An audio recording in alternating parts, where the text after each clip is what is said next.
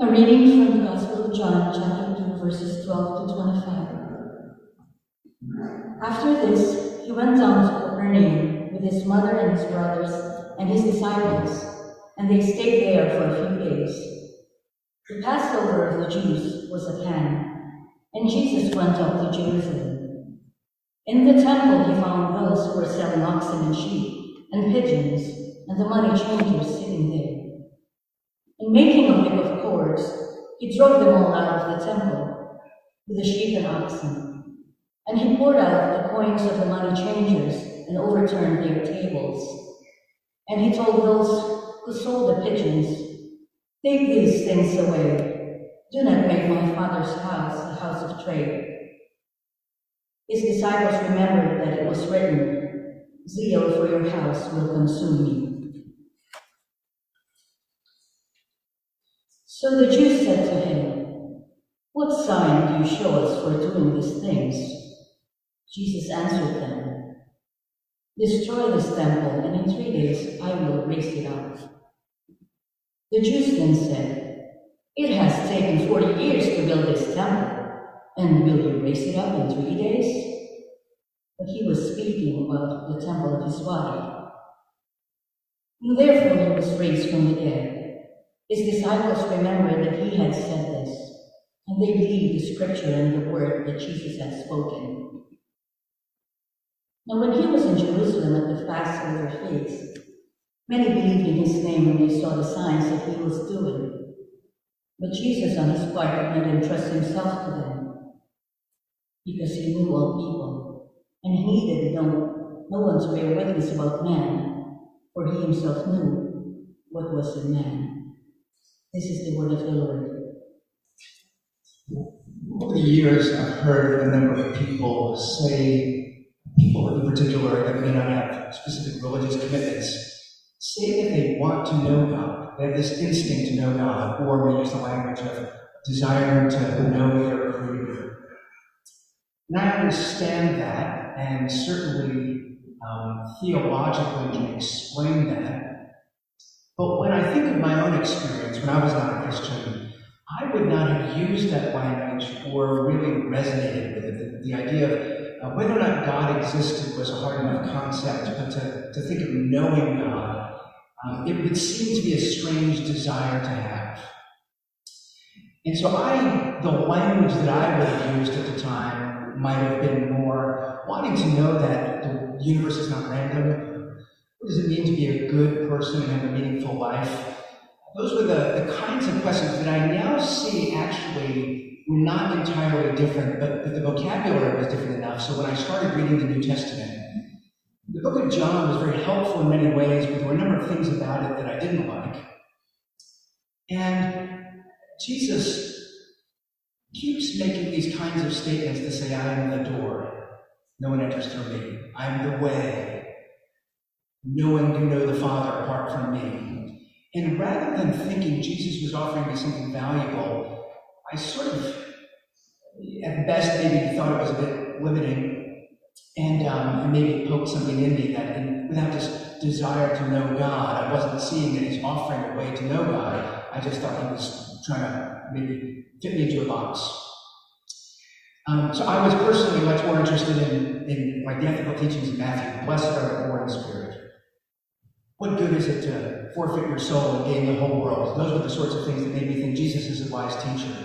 But Jesus saying that there's something about me as a focal point through which you can encounter God. I didn't understand it until I understood how things fit together, to realize that Jesus is actually claiming something profound, something that is woven into each of us, even if we have different experiences, even different questions, different vocabulary. There's something in us that says we want something, and Jesus is saying, "Well, I can give you that, but I can give you more, and therefore, when you follow me, it will be a bit of an adventure. I will be expanding what you're doing." When we look at this passage today of Jesus coming to the temple, on the one hand, it's a simple story. He shows up, and he's driving out the money changers and those who are selling animals. And so there's a lot of just details there that are interesting for us to pick up on. But without understanding both the history of the temple itself, but also what kind of story John is telling, Because this feels like a different instance. There's Jesus saying, look, I'm the door, come into me, but then here's me in the temple. I'm just angry about what's happening there. But John is actually telling us the same story. And what's interesting about Jesus driving these people out of the temple and overturning tables, when you look at the four Gospels, each highlights some aspect of Jesus and puts a different angle on what he's doing. But one thing that they all have in common is all of them reach their climactic point in the suffering and death of Jesus and his resurrection. It's clear that that is the central point of all the Gospels, and therefore, the climax of the entire Bible, that becomes the coherence point to make sense of everything. And so all four Gospels have that. Whereas other things, in the last sermon in John, we looked at Jesus turning water into wine. Perhaps one of the most famous stories that people know of, John's the only one who writes about it. Or the parable of the prodigal son, where there's somebody who leaves his father and then winds up coming back and begging for forgiveness. One of the most famous stories. Luke is the only one who records it. Every one of the gospel writers records Jesus showing up at the temple and turning over the tables. That signals that this is more than just about Jesus losing his patience. Some people look at this and they're like, oh, Jesus gets angry. That's the lesson. And it's not that we can't draw something out about Jesus' character that's meaningful, but it would be odd for the gospel writers to say, we're going to include this in our story for Matthew, Mark, and Luke, as Jesus at the end of his ministry comes to Jerusalem in the very last week. This is what they call the cleansing of the temple, is part of that climactic moment. John tells us that he's weaving his story together to show us how to find life. So John has this story at the start of his gospel, but I want to have that in mind as we look at it. So there are lessons that we can get from it, but if we don't understand how this fits the deeper story, we might miss that John's goal in writing this gospel is that we would have life. And what we're getting here is Jesus is coming to build the new house of God, and in that he's going to give life. And here's a sign that the old house of God is passing away. That, I think, is much more significant if you want to understand the bigger picture of what's happening here. So in looking at the questions, or I want to raise three questions to help us grasp what God is trying to show us in this passage. John says, I'm writing these things, these signs that Jesus has done so that you have life in his name. Well, what can we see here that would give us life? So first question, how do we understand what God is showing us? So this passage is here for us to see something. How do we understand what God is showing us? I'm beginning there because one dynamic in this passage that's not essential to the teaching but is there in the background is here's another instance of nobody understanding what Jesus is doing. So when he says, destroy this temple and I will raise it in 3 days, they think he's talking about the building. So the skeptical religious leaders, the powers that be, misunderstand Jesus. That's clear from the passage. But John, our narrator, he doesn't say we misunderstood Jesus, but he says it was only later that we remembered what he did, and that's when we understood. So in verse 22 he says, when therefore he was raised from the dead, his disciples remembered that he had said this, and they believed the scripture and the word that Jesus had spoken. Now he's talking about his disciples, the people that are committed. They're not skeptical, they're trusting, and they're learning, they have access to Jesus. This happened. And he's saying, we didn't understand. We thought this meant something. But after he was raised, we understood it meant something different. And while this verse is not comprehensive, and so I don't want to, sometimes here's the key to understanding the Bible. This is not the key. But this will open up a lot. What is said in verse 22.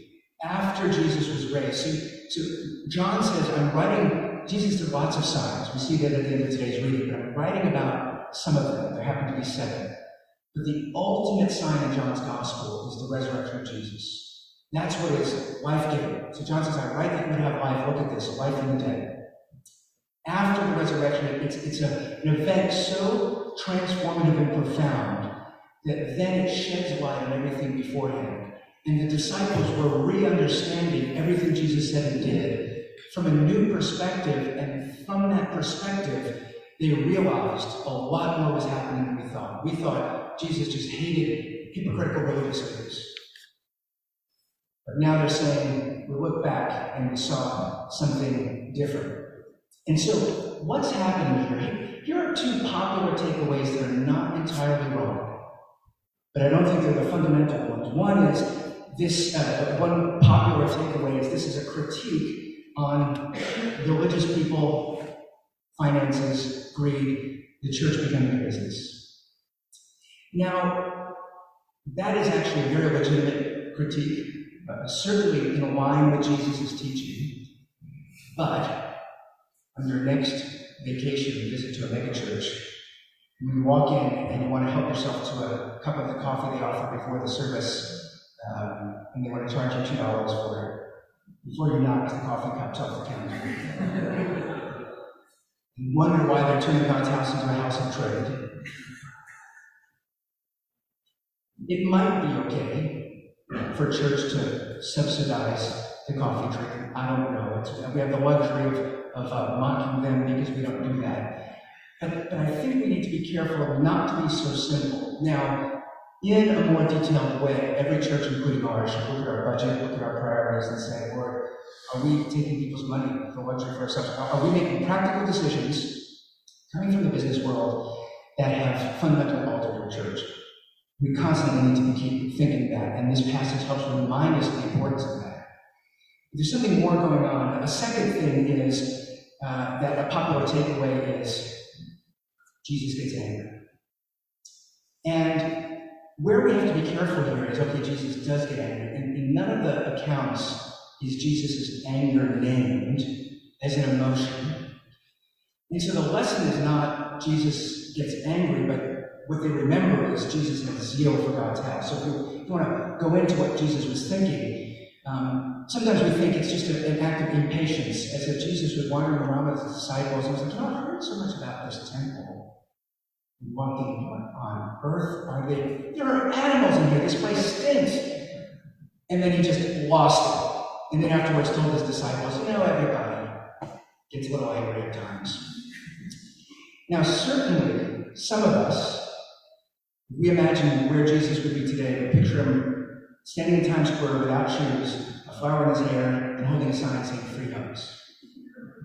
And this passage reminds us, Jesus is a little bit more dangerous than we're aware of. There is something in him that needs to sharpen out his character, his picture. So that will challenge some of us.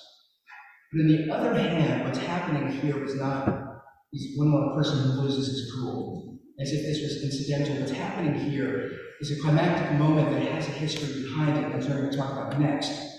But I just want to make sure that we don't get confused. The question that the religious leaders ask in verse 18, what sign do you show us for doing these things? What things? Getting impatient. Come on. We're Sadducees here. We get along. Don't argue. What sign is there for your being an impatient person? That's not what they're asking. What sign? They're saying you're showing up as if you run and own the temple. How do we know you have the right to do this? That's actually a little bit more profound than how Jesus regulates his emotional life. And I think he was misunderstood in terms of what he was doing, but it was recognized that what he was doing clearly signaled something major. Why are you showing up and doing this? Who are you? And we don't want to miss that. And so, as we look at this passage in verse 17, his disciples remembered. So after the resurrection, what are the kinds of things they remember? Verse 17, his disciples remembered that it was written, zeal for your house will consume me. So that zeal, that sense in which the holiness of God is not being recognized by how the temple has evolved. The care for God's people, as all nations are supposed to come and pray, and now we can't hear each other over the sound of the animals. There was a zeal that Jesus had. But that phrase, when they remembered, they didn't simply remember that fact about Jesus. They remembered that it was written. Where was it written? In Psalm 69. You go read Psalm 69. I stand for your people, but people are against me. And yet, zeal for your house consumes me. Jesus is showing up as the fulfillment of this one who has zeal for the house of God. And they remembered that after the fact. It started to make sense. And so they understood the fulfillments of the story that Jesus, when the Pharisees or the Sadducees, whoever's in charge of the temple, when they said, what sign do you show us for doing this? Actually, is a sign leading to his resurrection, if you understand that in that context. The people demanding a sign don't get one, and yet John is saying, I'm writing this book, collecting for you some of the signs. The sign here about what Jesus was doing was not a miraculous sign, like turning water into wine or raising Lazarus, or these signs that John is showing those who are wanting to learn about the unique presence of God in Jesus. This is a prophetic sign. It's like God telling Jeremiah, pack your bags and walk around the city. So people look around, what is this prophet doing? Yeah, that's what's going to happen. You're all going to be packing your bags soon. Babylon is coming in to take you away. Jesus shows up and he starts to drive out of the temple, expressing a measure of displeasure. In the prophetic tradition, what he's doing is he's showing them what is happening in their midst. And therefore, in light of the resurrection, we know that as the story unfolds, that Jesus was not saying he was going to destroy the temple, but he was saying that a sign has come so that it will end. And so he never tells his followers to do anything against the temple, but within a generation of his crucifixion and resurrection, the Romans choose to do it. And so this sign anticipated, I'm calling you back, and you're not listening, and you are no longer going to find God here. How we know that is the story of the Bible. You read the prophets, you read the writings, you read the story of the temple, and you read Jesus' teachings, and you do so humbly and prayerfully, and the Spirit illumines so that if you trust the crucified and resurrected Jesus who sends the Spirit, it will make sense of the story. So the second question that I want to raise is, well, what is it God would have us see? So how do we understand what God is showing us? Well, we read the Bible humbly with the Spirit, but in light of this life-giving moment of Jesus. But now, this question, what is it God would have us see? And I now want to sort of tell the story of this temple, the backstory. How did we get here? Because even if you've been a Christian and a Bible reader for a long time, these are kind of boring historical notes. They're not necessarily relevant for us, but the story of the temple is really important throughout Scripture. So the book of Exodus, it's about bringing people out of Egypt, and yet, I didn't calculate this beforehand, but it feels like the last third of it, I could be wrong on that number, but something like that is instructions for building the tabernacle. You know, Ezekiel, the last 8 chapters. You know, the reign of Solomon, everything is focused on the temple. The temple is really important. But there's a signal here that something is wrong. And the hint of it is in the phrase in verse 20, the Jews, and in John, when he's talking about, keep in mind, John, Jesus, everyone's Jewish. When he talks about the Jews, he's typically referring to the religious leaders. He says, the Jews then said, it has taken 46 years to build this temple, and you will raise it up in 3 days? That number 46 is an interesting one. 46 years to build this temple. Hasn't this temple been standing quite a long time? And that's what I want to sort of catch us up to speed with some prequel work here. The evolving story of how we got to this temple, actually, people that do sort of theology will recognize in Genesis 2, the Garden of Eden. The story sort of begins there, a place where God is present with his people, humanity, Adam and Eve. And he gives them a task they are present with God, but then they are to extend the garden. The Garden of Eden should get so big that it covers the earth, so that the whole earth is a garden. That's the human task.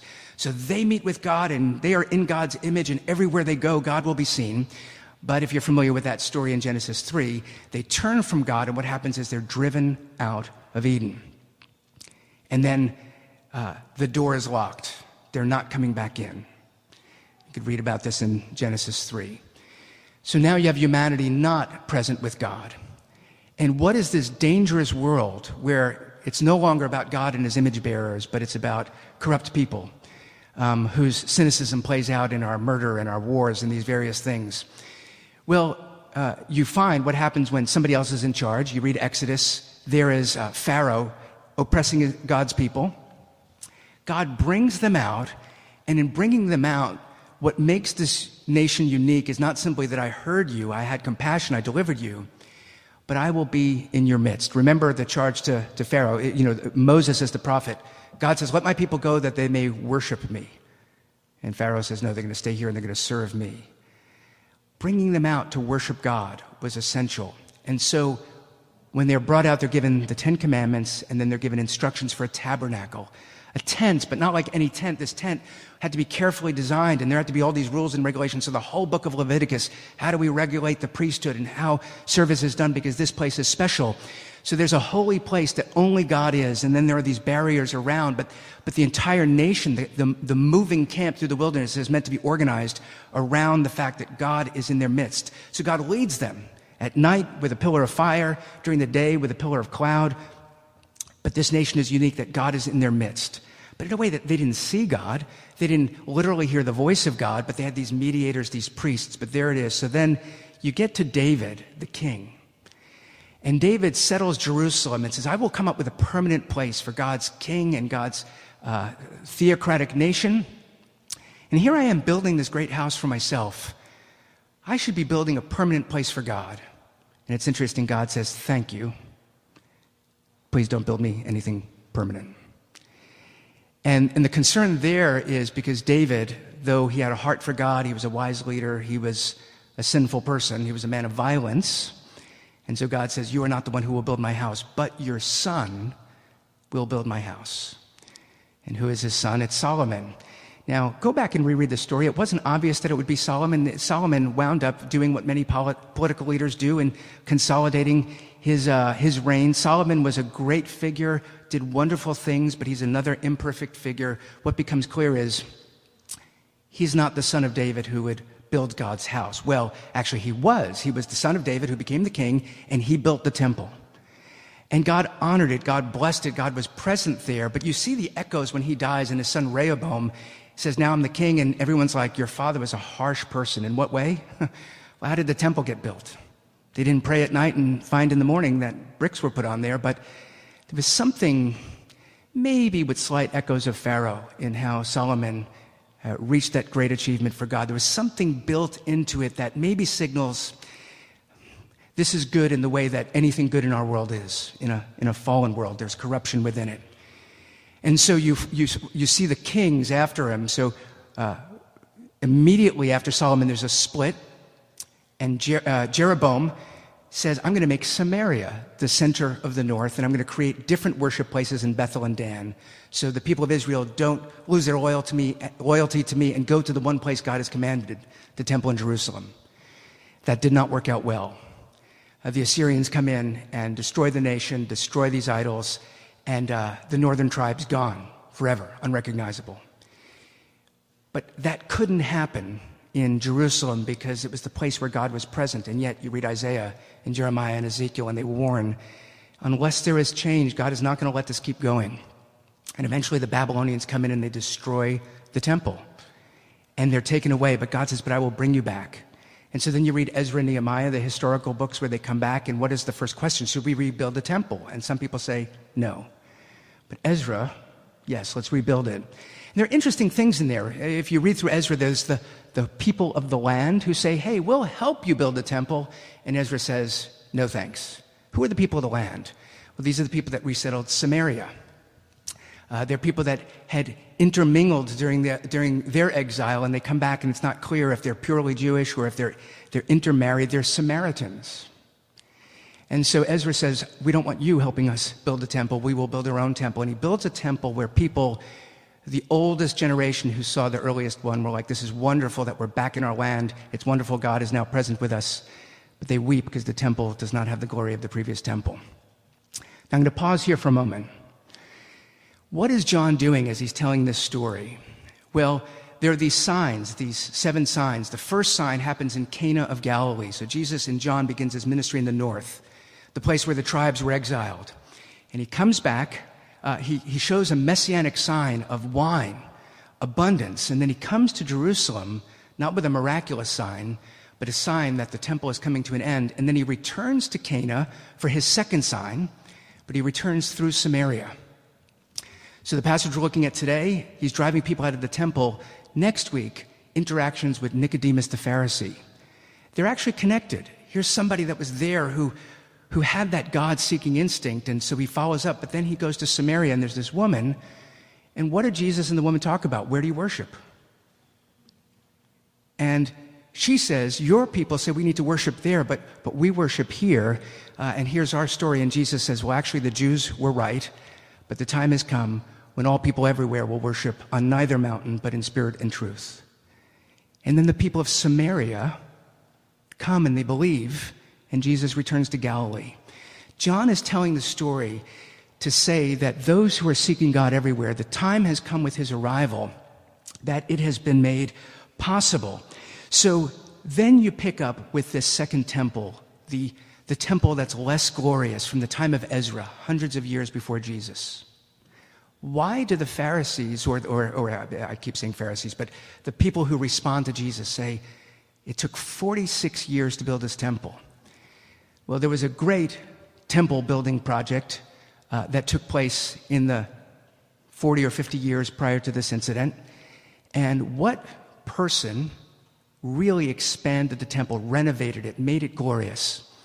It was Herod the Great, an ironic name, not very great from the perspective of the Bible. When the outsiders come in that famous Christmas story, where is he who has been born king of the Jews? Herod says, wait a second, I'm king of the Jews. I'm building God's temple. We better find out where this king would be born. Is it Bethlehem? Kill the male children, because I'm the king of the Jews. And he did various building things, but he expanded this temple. For the people overseeing the temple to say it took 46 years to build this temple, it clues us into the fact that they're part of this. So Herod was not he was an Idumean, there was an Edom in him, but he was kind of viewed like a Samaritan. Real religious zealots didn't like him, and yet he was there, but they were under the Roman Empire. Everything is a mess. And Jesus comes and says, the time is coming when God is going to do something new and great. But the people that were invested in improving the old, in their overlap with the empire and the corrupt, that's the complicated situation Jesus enters into. So you look at the story of the Bible, and again, there's a lot throughout the Bible about the temple. The last two books of the Bible, in the way that Christians typically order them, and how, if you just go out and buy an ESV or an NIV Bible, Malachi is the last book, Zechariah is the second to last book. Malachi 3, one day, God's Savior will come. Malachi 3:1, behold, I send my messenger, and he will prepare the way before me, and the Lord whom you seek will suddenly come to his temple. Now, how's John telling his story? In the beginning was the Word, and he became flesh. And here's God who's with us. And who do we meet? John the Baptist, who comes to prepare the way. And then as John tells the story, it feels like suddenly Jesus shows up at the temple. It wasn't in John's telling at the end, but here it is. John prepares the way, and Jesus comes and he does something that they're not ready for, so they don't understand it.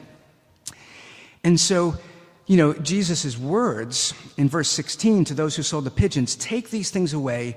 Do not make my Father's house a house of trade. The last words of Zechariah, the last chapter, Zechariah 14, where Zechariah says, but one day, a day of the Lord, it will be a day where God comes and he defends Jerusalem, and those of the nations who have the eyes to see will come and worship. The very last verse of Zechariah 14, on that day of the Lord, there will be no trader in the house of the Lord on that day. So when Jesus comes and he says, do not make my Father's house a house of trade, he's not just angry because people are selling things. These people were actually providing a service that it became corrupted, but imagine you lived in Galilee and you needed to celebrate the Passover, and you had to walk days with an animal that may die along the way or bump into something and get cut, and you could only offer a perfect sacrifice. It made sense. It was practical. Just walk here and we will sell you an animal. We won't take that corrupt money that the Roman government has given you, but we'll exchange the money. The reasoning was right. It's the kind of thing that we do all the time, which is why we need to be careful. But there was more happening than simply an economic critique. Jesus is saying there are traders in the house of God, not traitors, traders in the house of God, and the time has come where God is sending them away because of this broader fulfillment. So where does John begin? He says, in the beginning was the Word. The Word was with God, and then profoundly, the Word was God. What a claim about Jesus. So when Jesus comes, what is Jesus doing? He's bringing the presence of God to earth. So John 1:14 says, and that Word became flesh, and he made his dwelling among us. And that's tabernacle imagery. When did God dwell physically among his people? Well, as they wandered in the wilderness, it was in the tabernacle. As they created a nation, it was in the temple. And John is saying the tabernacle was about where humanity would meet with God. And now Jesus has become that reality. When Jesus comes, do you want to know God? Well, that door to Eden is closed, but Jesus says, but I'm the door. I'm the way. Is it truth you want? I'm the truth. Are you in darkness? I am the light. Jesus is making a claim that access to God is being opened in his arrival. And now it's not that the whole world needs to travel to Jerusalem to visit God at the temple, but from Jerusalem, God will go out to the whole world to restore this new creation vision that was never realized from Genesis 2 because of our turning from God. So this long-time problem, can man and God dwell together, is complex. The Bible shows we constantly get it wrong, and God patiently does what he can to enable it. But there's something climactic in Jesus coming that answers that ultimate question. And so here's the third and last question that as we begin, or as we're going into this, is why can we live differently now? So Jesus has come, and the claim is his coming radically changes everything, which means we can live differently. Why is it that we could live differently? And so in verse 19, Jesus says to them, destroy this temple, and in 3 days I will raise it up. Completely understandable why they misunderstood that. But he wasn't talking about the temple. He was talking about himself. So he refers to himself as the temple, and that's where this unfolds, that Jesus is claimed to be the very Son of God, the very presence of God, the place where God's worship will be, the place where the ultimate sacrifice will be performed, the place where celebration will happen. All of these things, he's saying, is if you destroy this temple, in 3 days I will raise it up. So they wrongly think he's talking about the temple. I can understand that. But Matthew's account, Jesus' unjust trial, they get two people that come and say, he said he was going to destroy the temple. He didn't say he was going to destroy the temple. And then when he's on the cross, Matthew records them saying, you who would destroy the temple and rebuild it in 3 days, look at you now. They're on the cross. Can't even prevent yourself from getting crucified. And all of us are currently doing that, not being crucified at this moment. And you can prevent that. And so you claim that you would destroy the temple and rebuild it. And Jesus was saying, or in a sense, what's communicated is, he's not saying he will destroy the temple. Jesus was saying, you will destroy the temple. I'm saying I will raise it up in 3 days. He was talking about himself, but the irony of these leaders under Herod, the problematic king, under Caesar, the problematic empire leader, let's hand this person over to them to destroy him. Talk about reaping what you sow. The very people will, within a generation, come and destroy your own temple. That's what happens when you turn from God. And so there's Jesus who comes, the very Son of God, to say, I will bring God's presence, and as a sign that we don't want God's presence, but we drive him out. Jesus says, but when you destroy this temple, I will raise it up in 3 days. We are a death-producing people. We have a life-producing God. We crucify the Savior. He comes back to life and says, now things have been changed. Now the whole of history is turned around. So for many of us, the only knowledge we really have of the temple is sacrifices for sin, just because of its relevance. And no doubt the irony by handing Jesus over at this Passover time, the high priest saying it's better for one person to die, all of these things coming together, they didn't realize that Jesus was being offered, in a sense, as the ultimate sacrifice for sin. But then you read through the temple, and the temple was a place for festivals. Come and celebrate. It's a place to have thank offerings. It's a place to support the work that God is doing so there could be healing. And so when Jesus comes back to life, he has been offered. He gave himself up so that our sins could be forgiven, that the very God who we drive away can open the door and welcome us back because he extends forgiveness. He bears that hostility. He bears that sin so that in coming back from the grave, he now makes it possible that the extension of the hand of grace is so that anyone who wants to know God and have life in him can come. And that's why Jesus says, come to me. It's not that God doesn't like options. It's that there are a lot of bad options. And Jesus is saying God has made the way that no human being has figured out. And what does that mean? There's a door. There's an entryway. There's a portal. And so the resurrection, new created, John says, I've written this so that you would have life. And Jesus is saying in various ways, come to me, you will have life. And it's life from the dead. It's new creation, and it changes our reality. So you pick up the New Testament, various places. You could look at Hebrews. You could look at Ephesians.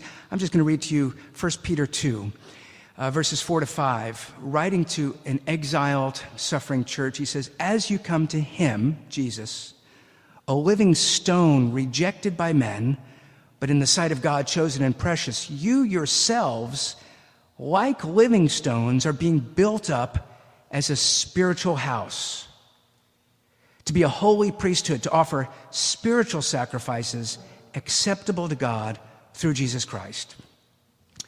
And it's that story of the good shepherd who leads us, of the wise teacher who instructs us, but also as the true priest who offers himself. He becomes the cornerstone. There's a new house of God being built. So the sign is this old house that God used is no longer going to be here. And so where will you find God now? Jesus says, well, you could find God in any nation, among any people, where the Spirit is and God is worshiped in truth. And so then there's a living house of God that we are invited to be part of, where Jesus is the cornerstone. It's that foundation of who he is, what he did. He continues to be the way that the Father and the Father's children are connected. But what that means is there are at least two things. One is for any of you who have that question, how can I know the Creator? Or maybe you're committed to Christianity or some religion, but it's the God of rules who oversees history in a cosmic way. But God is not personal. What Jesus says is when you come to me, you don't need to make a pilgrimage to a foreign land. He sits in the heavenly realms and he pours his Spirit out, and you have his word and you have his community. And you can know God. What does that even mean? It's still for me years later, what a weird thing to say, to know the creator of the heavens and the earth. But we have the scriptures, and we have what Jesus says, and we have the promise of resurrection. And so we can know true things. We can believe that God is with us. We can have that personal experience, that we're not just going through, we're just not a religion because that's what people do, but we believe that God is real and God gives life. And so, one of the things for us is when, I just think of my own story, and everybody's different. My story is certainly not your story, but Jesus saying, come to me to find God. And I was thinking, well, why don't you come to me? The mistake I didn't know I was making is, I was looking for something that would fit into my life. If you find a God that fits into your life, you have found a God that is so far smaller than the actual God that could transform your life. Jesus is saying, look, at the end of the day, I'm the one who comes to you. You wouldn't even be listening if I didn't call you. But I'm showing you that if you come to me, I will open a way to God. I'm like that portal. And so come. And you will find a God that doesn't necessarily fit your life, but you will see that you fit into what God is doing in history, and that's actually far more profound. And from that meeting place, to be a worshiping community that comes together as we do, well, let's seek God together. Yet you could have stayed home and prayed, but this living house is meant to have a physical manifestation where we come together and Jesus says, break bread and eat it together. It's a sign of this new life community. And it means that when we come and we meet with God, and so we have access to the creator of the heavens and the earth, we then go back into our ordinary 6-day week, but we bring the presence of God, having met with God and worshiped, which means that we're repurposed. We're a life-giving people. In light of the resurrection of Christ, and we understand the scriptures differently and God's purposes differently, we now understand our purposes in the world differently. We're not just passing time because God is patient and waiting to bring us to heaven, but God has left us here so that we would be a people with resurrection life going out into the world. I'll give one example of this. Right now, is a tough time for any kind of institution, businesses, whatever the case is, because the world has become so flexible. So as a church, one example, our children's ministry, we want to really love the kids, and every week we have teachers that commit to 6 or 8 weeks, and it's really valuable. But right now, most people are sort of thinking, life is more flexible. Can I commit to 6 weeks? Or I commit to it, but I've got a fever on Saturday night. Maybe I can't come tomorrow. Right now, everything is harder. So yes, there's maybe a passive-aggressive pitch here to sign up for the children's ministry, but that's not why I'm raising this. The reason I'm raising this is because right now we really do need people in the children's ministry, and so what you'd think we would do is to say, let's shrink down what we're doing to make sure that with the few resources we have, we're using them. And it wouldn't be selfish to say to care for our kids would be valuable. But instead this year we said we're going to start a ministry to children that actually don't go to our church. And by starting it, we were not but we were helping the work at the Grant houses to tutor kids every Saturday. So that's, in the past we've done once a month here, once a month there. Why every Saturday this September? We don't really have the bandwidth. Now, fortunately, we're not doing this ourselves. We're doing this in partner with others, but it's a big ask. But one of the reasons that we say that mission is a fundamental practice of the church is we can't neglect our kids. And we don't want to burn out our people at all. We're not trying to make you more busy than you can handle. But we are trying to say if we come together and we see the life-giving God, there's something about going back into the world where people are not thriving and having that same life. And, as a church, you kind of hope we're going to love these families and maybe they'll become part of our community. And the reality is none of these kids may ever come.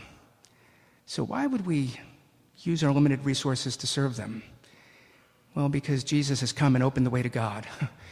And we see what he graciously gives us that we don't deserve. And then he says, now go back into the world and continue to worship God. It's not the James Chapel where God meets with us, but he meets in a particular way with his gathered people. And then we go back into the world as people who have spirit and truth.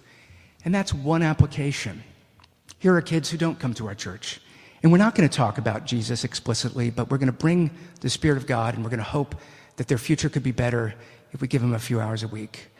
And that's the kind of thing that this new creation reality, if you start to rethink, if Jesus has come not only to put an end to the old problem of alienation, but to begin a new reality of life with God, it's remarkable what we can do.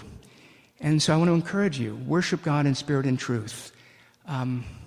Come on Sunday, worship with us, or go somewhere on Sunday, worship with God's people. But on Monday to Saturday, continue to worship God, because he's the life-giving God.